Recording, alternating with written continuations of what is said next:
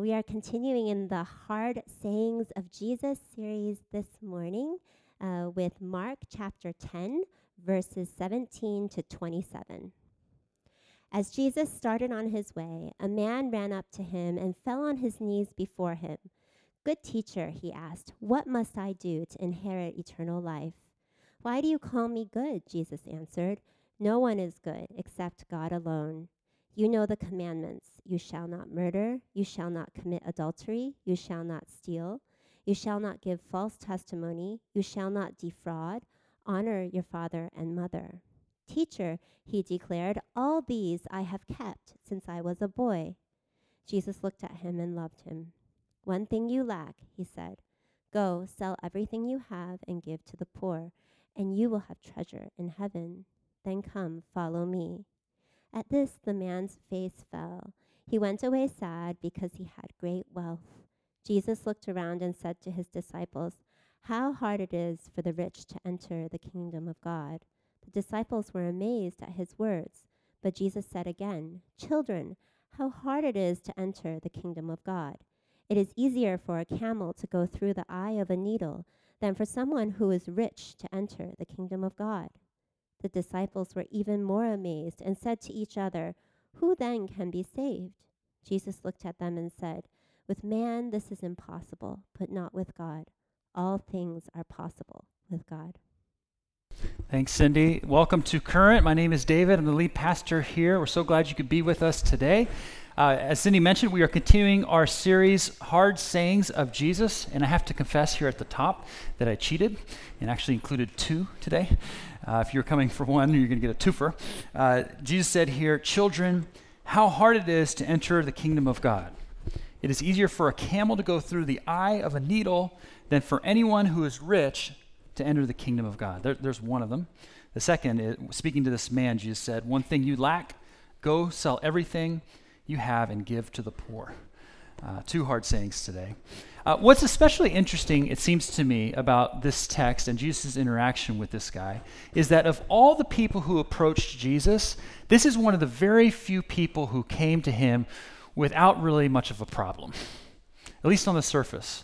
Right? I mean, so many people came to Jesus with these big needs, these desperate, hurts and pains, but this guy seemingly has it all together.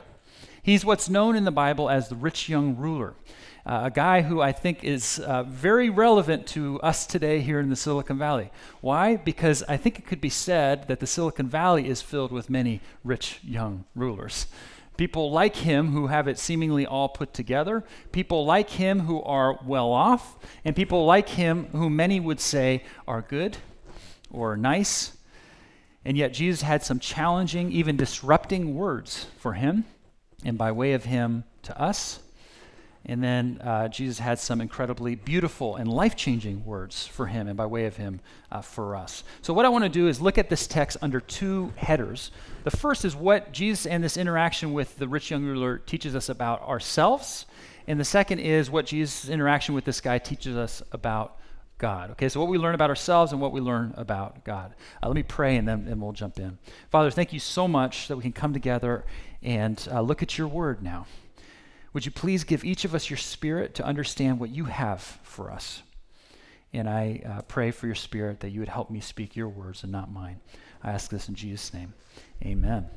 All right. Okay, so first, what Jesus' interaction with this rich young ruler teaches us about ourselves. So verse 17 says, "As Jesus started on his way, a man ran up to him and fell on his knees before him." That is showing a sign of respect. "Good teacher," he asked, "what must I do to inherit eternal life?" In our Alpha group that we are running midweek, which is a group for those exploring the Christian faith, we asked this question as kind of a get-to-know-you question in the group. That is, if you had to be stuck in an elevator with somebody, anybody throughout history, who would you choose and what would you ask? Right? So if you were stuck in an elevator with anybody, who would you choose to be stuck in an elevator with and what would you ask them? This interaction that this guy is having with Jesus makes me think of that, because if you think of all the people you could ask a question of, this guy gets to ask Jesus a question. And not just any question, the question right? What must I do to inherit eternal life? This question that if there is a God and there is a heaven, how do we get there? And what's pretty cool about this account is here we have Jesus' answer to that great question. What must I do to inherit eternal life? Jesus answered, verse 18, why do you call me good? No one is good except God alone. You know the commandments. You shall not murder. You shall not commit adultery. You shall not steal. You shall not give false testimony. You shall not defraud. Honor your father and your mother. Verse 20, teacher, this rich young ruler declared, all these I have kept since I was a boy. Jesus looked at him and loved him. One thing you lack, he said, go sell everything you have and give to the poor, and you will have treasure in heaven. Then come and follow me. At this, the man's face fell. He went away sad because he had great wealth. Now, what's going on here? What I love about Jesus' interaction with this guy is it's very similar to just about every interaction he had with every person who approached him.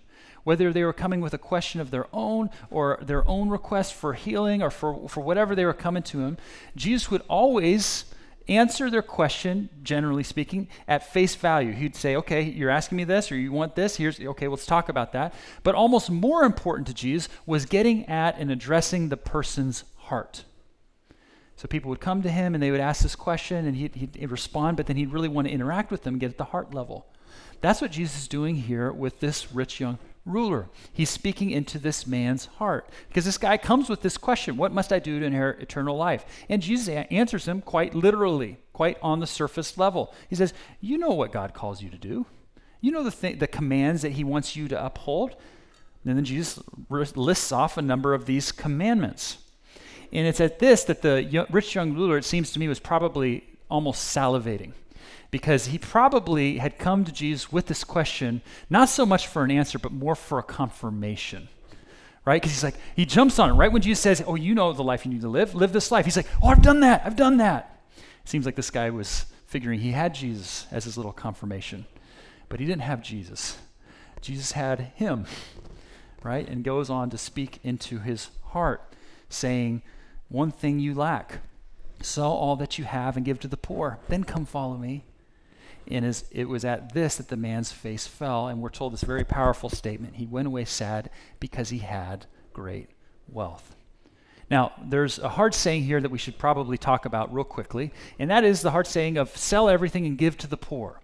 Is what Jesus is saying here a rule for every follower of his to follow, that every Christian needs to sell what they have and give to the poor? Is that what Jesus is saying? No, that's not what he's saying. And there's no place in the Bible or any other place that Jesus says, hey, if you're my follower, you need to sell everything you have and give to the poor. Even as there are plenty of places in the scripture where it says that his followers need to live generously and give sacrificially, there's never a place that says, hey, if you're a follower of his, you have to do it this way. So the question then becomes, well, why is he asking this guy to do this? Right? Why is he asking this guy in particular to sell all that he has and give it to the poor? That to me seems to be the key question to understanding what's going on here between Jesus and this guy. That to me seems to be the key question for why the scripture indeed is in the Bible itself. Because the reason in which Jesus is telling this guy to sell all that he has and give to the poor, then come follow me, is because this guy had made wealth his one thing. This guy had made wealth his ultimate thing, the place where he found his ultimate sense of worth and value, his identity, or to use religious terms, where he was seeking his salvation. Or wealth is what he was worshiping. There's this really helpful concept in the Bible to help us understand the human heart that I think at first pass our modern Western minds might be like, oh, I'm not following that. It's the thought of idolatry. Okay, idolatry is not really a practice widespread here in the modern West, okay? But it still is very much relevant to our lives today. Why is that? Well, when you think about what it means to worship a little idol, it's never about worshiping the idol in and of itself, the little figurine, the substance of wood or metal, whatever the case may be. But idolatry is about worshiping the God behind that idol, right? Worshiping the idol of, for instance, love and relationships, fertility, or worshiping the idol of power and status, or of beauty and strength, or the god or idol of good fortune, which maybe this rich young ruler was bowing a knee to, even as he didn't know it. And Jesus was showing him that he was following this. He was putting his heart there. You know, it's really interesting that Jesus, in listing off these commandments, of the 10 commandments, actually skips over the first few commandments that are listed in the 10 commandments. The first 2 commandments, God says, "You shall have no other gods before me." Isn't that interesting? And the second one is this: you shall not make for yourself an image in the form of anything. Don't make a little idol. Don't worship any other god before me. Why? Because he was saying that if you find your one thing in anything but me, all you'll find is conditional love. I am the only one, as the one who made you, loves you deeply, infinitely, who can offer you unconditional love. Everything else can only satisfy in part. And if we make something our ultimate thing, it can only ever let us down. And it will only ever eventually fade away. And so God says, find your ultimate in me. Make me your one thing. And what Jesus is showing this guy, this rich young ruler, is that he had made that one thing, that ultimate thing, not in God, even though he said he had been following him from his youth, but in his wealth. It's really easy, friends, to make an idol out of wealth here in the Silicon Valley. Wouldn't you say? You've heard me quote often the CEO up the peninsula of VMware who said on the record that we essentially live in the most wealthy part of the U.S. and at the same time the most miserly, because we fall near dead last in per capita charitable giving. That's the Silicon Valley. That's the place where we all come to change the world, but we change our bank accounts. That has to show us something about the power of wealth in our lives. It's easy to forget our ideals. Christian friends, it's easy to forget that all things come from him and are to be meant to be used for him and for others, that we are to hold wealth loosely and to give it freely and sacrificially. But wealth can take this form of a god in our lives. We call ourselves here at Current because if life is like a flowing river, then there's a strong current in the Silicon Valley to find our ultimate sense of identity, our ultimate sense of worth, our ultimate sense of value in things like wealth. There's a strong current here. But Jesus said, whoever believes in me, as the scriptures teach, from within them will flow rivers of living water. In other words, in Jesus, there's a new current, if you will, where if we find our ultimate value, meaning, and identity in him, there's life and life to the fullest. For this man, it was at the thought of losing his great wealth that his head dropped, and then he went away sad. What might that be for you in your life? What might be for you that if it was all of a sudden to be taken away from you or threatened to be taken away from you, that you would drop your face sad and walk away? Maybe even from Jesus if you're a follower of his. Another form of idolatry in the Silicon Valley related to wealth has to be career. Any workaholics out there? Any workaholics? What's interesting about this one is so many of us can work really, really hard when we don't actually have to work as hard as we do. Now, don't hear me wrong. Sometimes having to work really hard and those hours that you have to do is unavoidable. That's not what I'm talking about. But sometimes we work so hard, it's actually to our own detriment or the detriment of our family or these different important things that we know to be true. Cindy and I were spending some time with some friends recently, and there was this gal who's just such a loving, gifted, high-capacity gal who was working in the field of law. And she and her husband were both talking about how her pursuit of work and her career ambitions have really kind of gotten in the way of other things that she really wants to care about. Things like spending more time with her family, she rarely sees them, spending more time in their community, investing in the community, all sorts of things. And what they were saying is how she actually really has the ability to do that, she just doesn't really choose to practically. She actually has a part-time status at her work, but she never works anything less than full-time hours. And she's saying, I don't get it. I don't know why I do this. Oh yeah, I do know why I do this. She's just kind of processing out loud. She said, I'm not so driven because I need the status and the acclaim. She's actually, the reason why I'm so driven is because I have a chip on my shoulder to prove that I can be successful. She had people in her family, notably her family, that she had to prove it to. And that's why she worked so hard. That's why she overworked herself. In fact, they even articulated it as an idol. And I sat there and I thought, that's making a sermon. No. But isn't that an interesting thought? Someone says, here's an idol, even as they are actively wrestling with it. Isn't that interesting? That's the power of idolatry in our lives. All of us have something or a few things that we're prone to, and only the most self-aware can identify these things. Think about the idol of relationships, for instance. Again, in Alpha, we were watching a video, and they were kind of doing street interviews, so just interviewing a number of people in this montage clip. And one of the guys, it was so refreshing to hear his response. He's really clean-cut, sharp-looking dude, just presented himself well. And they asked him, so they asked all these people this question, like, what makes you happy in life? And this guy said, I love that he was so real. He's like, women, alcohol, women, pretty much. Like that's the whole thing he said. And I was just like, man, that guy's keeping it real. What a refreshing thing to like actually share. You know what I mean? And what was he so driven in these ways? Well, he's looking for relationships or what these relationships can offer to meet some sort of deep longing in him. It's really easy, Christian friends, whether it's for the sake of wealth, for the sake of career ambition, for the sake of relationships, to say, you know what, God, I'm going to follow you, but if you want to take this from me, I'm not going to follow you. I'm going to do it my way. You know, when it comes to this one over here, like I'm going to follow you. I'm going to keep all the commandments since my youth. But if you're going to want to take this away, when it really comes down to it, no. This is what I'm going to hold on to. We all do it. Think about the idol. I'll go through two more maybe real quickly here. The idol of what others think of you. Isn't that an interesting one? We can make an idol out of what people might possibly sort of kind of maybe are thinking about us. And it just preoccupies our thoughts. It preoccupies, wakes us up at night. And it affects not only our relationships, but it affects how we view ourselves. Or think about, this one's the most interesting in my mind to kind of think about. Think about the idol of being a good person. We can make an idol out of being good, projecting ourselves as good people and saying we got it all put together so that we could either, sort of look down at others or feel smug about our spot. Anybody know any religious people who come across that way? We can easily do this. And Christian friends, you want to know how it's easy to identify if that's happening in us, if we've made an idol out of being good, is just to see what happens when something goes wrong in our lives.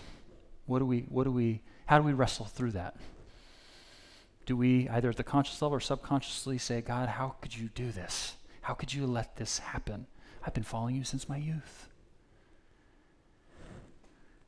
The point is, we can make just about anything into an idol, even good and wonderful things. And Jesus is saying, if we're not careful, they can become they are ultimate things that essentially become our Lord and Savior, that become our functioning gods. Now, does this mean that wealth or career ambition, relationships, what people think of us, being a good person, is that to say that all of this is bad? No, these are wonderful things. But the warning here is it's easy to make them into our ultimate thing and receive love from them that can only be conditional apart from God and his unconditional love. And this man went away sad, which is really interesting because Jesus had showed for him that he not only had not seen that wealth had taken this position in his life, but even after Jesus had revealed this, the guy still said, okay, I see that, but I don't want to change it. This is a real powerful segment in terms of understanding the human heart. Idolatry can have a real strong power on us. My little guy, 8-year-old Caleb, and I are reading Lord of the Rings. We made our way through Hobbit, Fellowship of the Ring. We're just trudging our way. We're going to get through. And again, I realize this is more for daddy than for son, but he's actually sticking with me. They're in smaller spurts. But anyways, we're going through it. And Tolkien, of course, had great insight into what we're talking about here, right? That's what the great ring of power is metaphor for, right? The great ring of power that each in the company, as they're trying to help Frodo get to the mountain, these good people are like, oh, Frodo, would you just give me that ring? And they have their different reasons. It would make me so strong. We could beat back the evil forces. Or it would make me beautiful. It would make me powerful, and so on and so forth. And of course, was it Gollum who said, it has come to me, my own, my precious. All of them actually come to say those sorts of words. That was Tolkien's way of saying, hey, these idols can have a real power over us, even wonderful and good things. So the question becomes, how do we identify these idols in our lives? A couple of quick thoughts for your consideration. We can ask, what keeps you up at night? What preoccupies your thoughts? Now, I'm not talking about, the day's problems, right? We all have problems. We all have things that we're going to be thinking about and keep us up whenever. I'm talking about, it keeps us up one night and then the next, and then the next. Or there's weeks of times, or there's months, maybe even years, maybe even decades that we just keep coming back to because it's got us. It brings so much anxiety that if we just don't have it, it's going to mess us up. Or if something were ever to threaten it, it would mess us up. Here's another question. What would you go to great lengths for? What do you spend energy trying to justify in your mind and your heart that it's okay apart from God? If you're really feeling brave, and I'm not sure I actually recommend this, you can ask someone close in your life what they think your idol is. The reason why I say you might not want to do that is because look at this guy who asks Jesus, he's told, and yet he walks away sad. At this, the man's face fell, and he went away sad because he had great wealth. Verse 23, Jesus looked around and said to his disciples, how hard it is for the rich to enter the kingdom of God. The disciples were amazed at his words, but Jesus said again, children, how hard it is to enter the kingdom of God.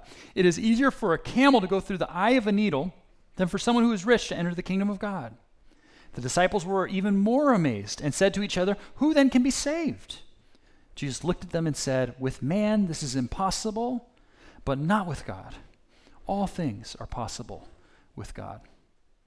Twice we're told here that the disciples were amazed at Jesus' teachings.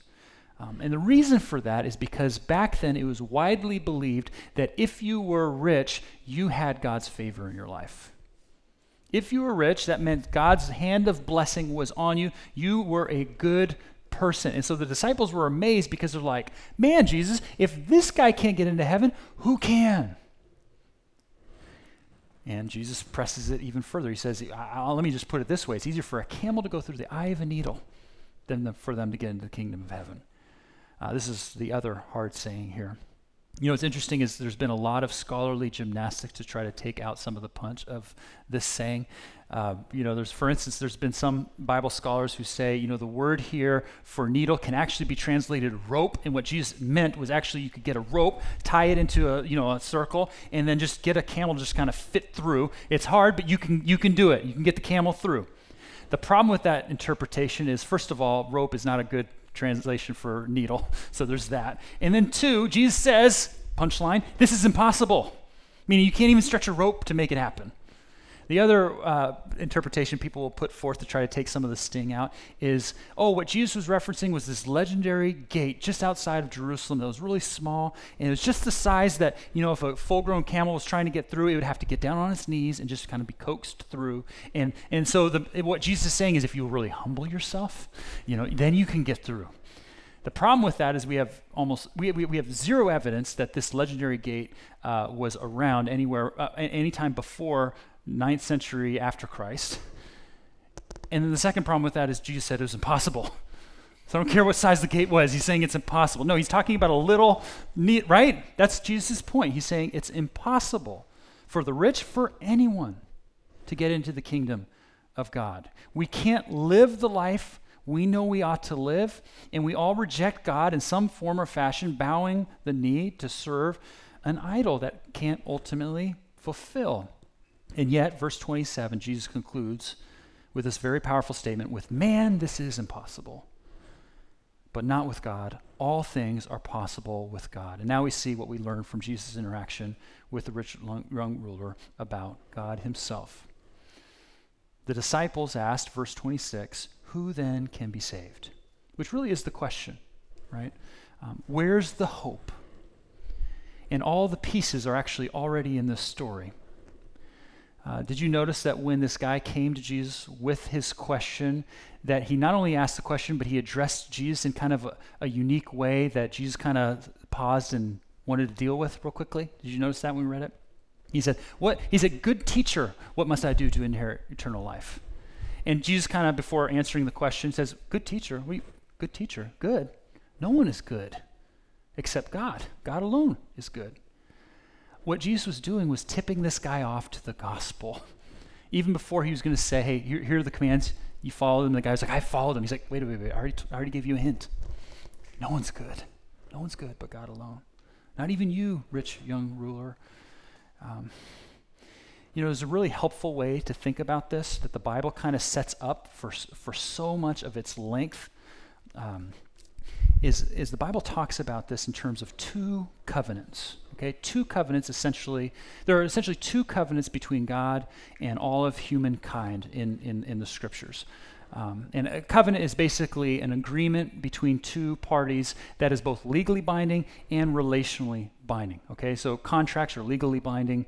They're more transactional in nature. Covenants also have relational binding weight to them. So for example, the best covenant example would be marriage vows. Okay, when we stand before not only the state and have that power, but in terms of people and in between the persons, we are vowing legally and relationally to be faithful to one another and to one another alone as long as we both shall live. Right? That's a covenant. Covenants are the most sacred agreements that we can make between two parties. Well, the first covenant of these two covenants we find in the Bible between God and humankind was with Adam, and it was basically kind of like the marriage vows.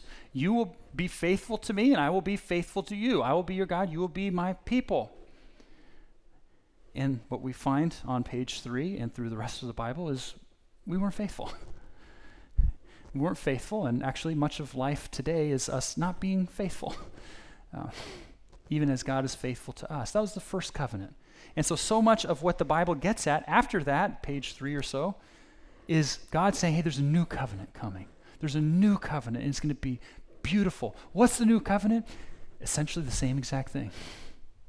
I will be your God, and you will be my people if you are faithful to me. Except he didn't make it the new covenant with Adam, the first Adam. He made this new covenant with the new Adam, as Romans 5 talks about it. The new Adam, of course, being Jesus. If Jesus would be faithful to God, live the righteous life, the faithful life that we could and can't live, couldn't and can't live, then by his death on the cross and the forgiveness that we can receive from him for what he's done, we can be brought back into a relationship because of what he has done, a free gift and offer of grace. That is what is amazing about this text. When Jesus says what is impossible for man is possible with God, the beautiful statement about that is not so much that we can't do our part. It's actually more of a statement of, and God sent his son to live for us and die for us. God did the unthinkable. God did the impossible.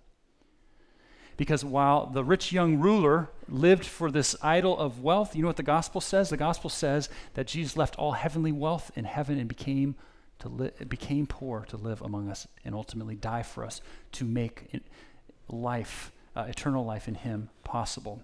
And while the rich young ruler found his identity in things like doing good things and being righteous, the gospel is Jesus left heaven and all that the true righteousness of being in heaven could afford, to live a life righteously, but to die for our unrighteousness and to give us his righteousness. This is the gospel, that he loves us that much, a free gift of grace received by faith alone. And you can receive that today. It's just saying, Lord, I receive this, who you are and what you've done for me on the cross. I receive forgiveness of sins in what you've offered me, your death for me. And I want to receive the life that only you can offer. You can receive this today. And to those of you who have received this, the call here is to lean into him all the more for what he is, who he is and what he's done for us. Because the reality is we all bow the knee to some idol or idols, all of us. And you know what Jesus' response to us is, even as we do so? It's the same response he had to this rich young ruler when he looked at him and loved him. I love this about God. The way he works with us is always graciously and lovingly. He's not looking to pound you into the ground to make you feel bad about the way that you live apart from him, even as he is graciously and lovingly drawing you back to him. So where in your life are you living ultimately for things apart from him? Where are you looking for your deepest needs to be met in things that ultimately can't, at least forever, things that won't last, things that can only love us conditionally. And where can you instead look to him to be and to fulfill the greatest and deepest longings that you have and that you need? What would it look like for you to come and follow Jesus, knowing that what's impossible with man is possible with God? Let's pray.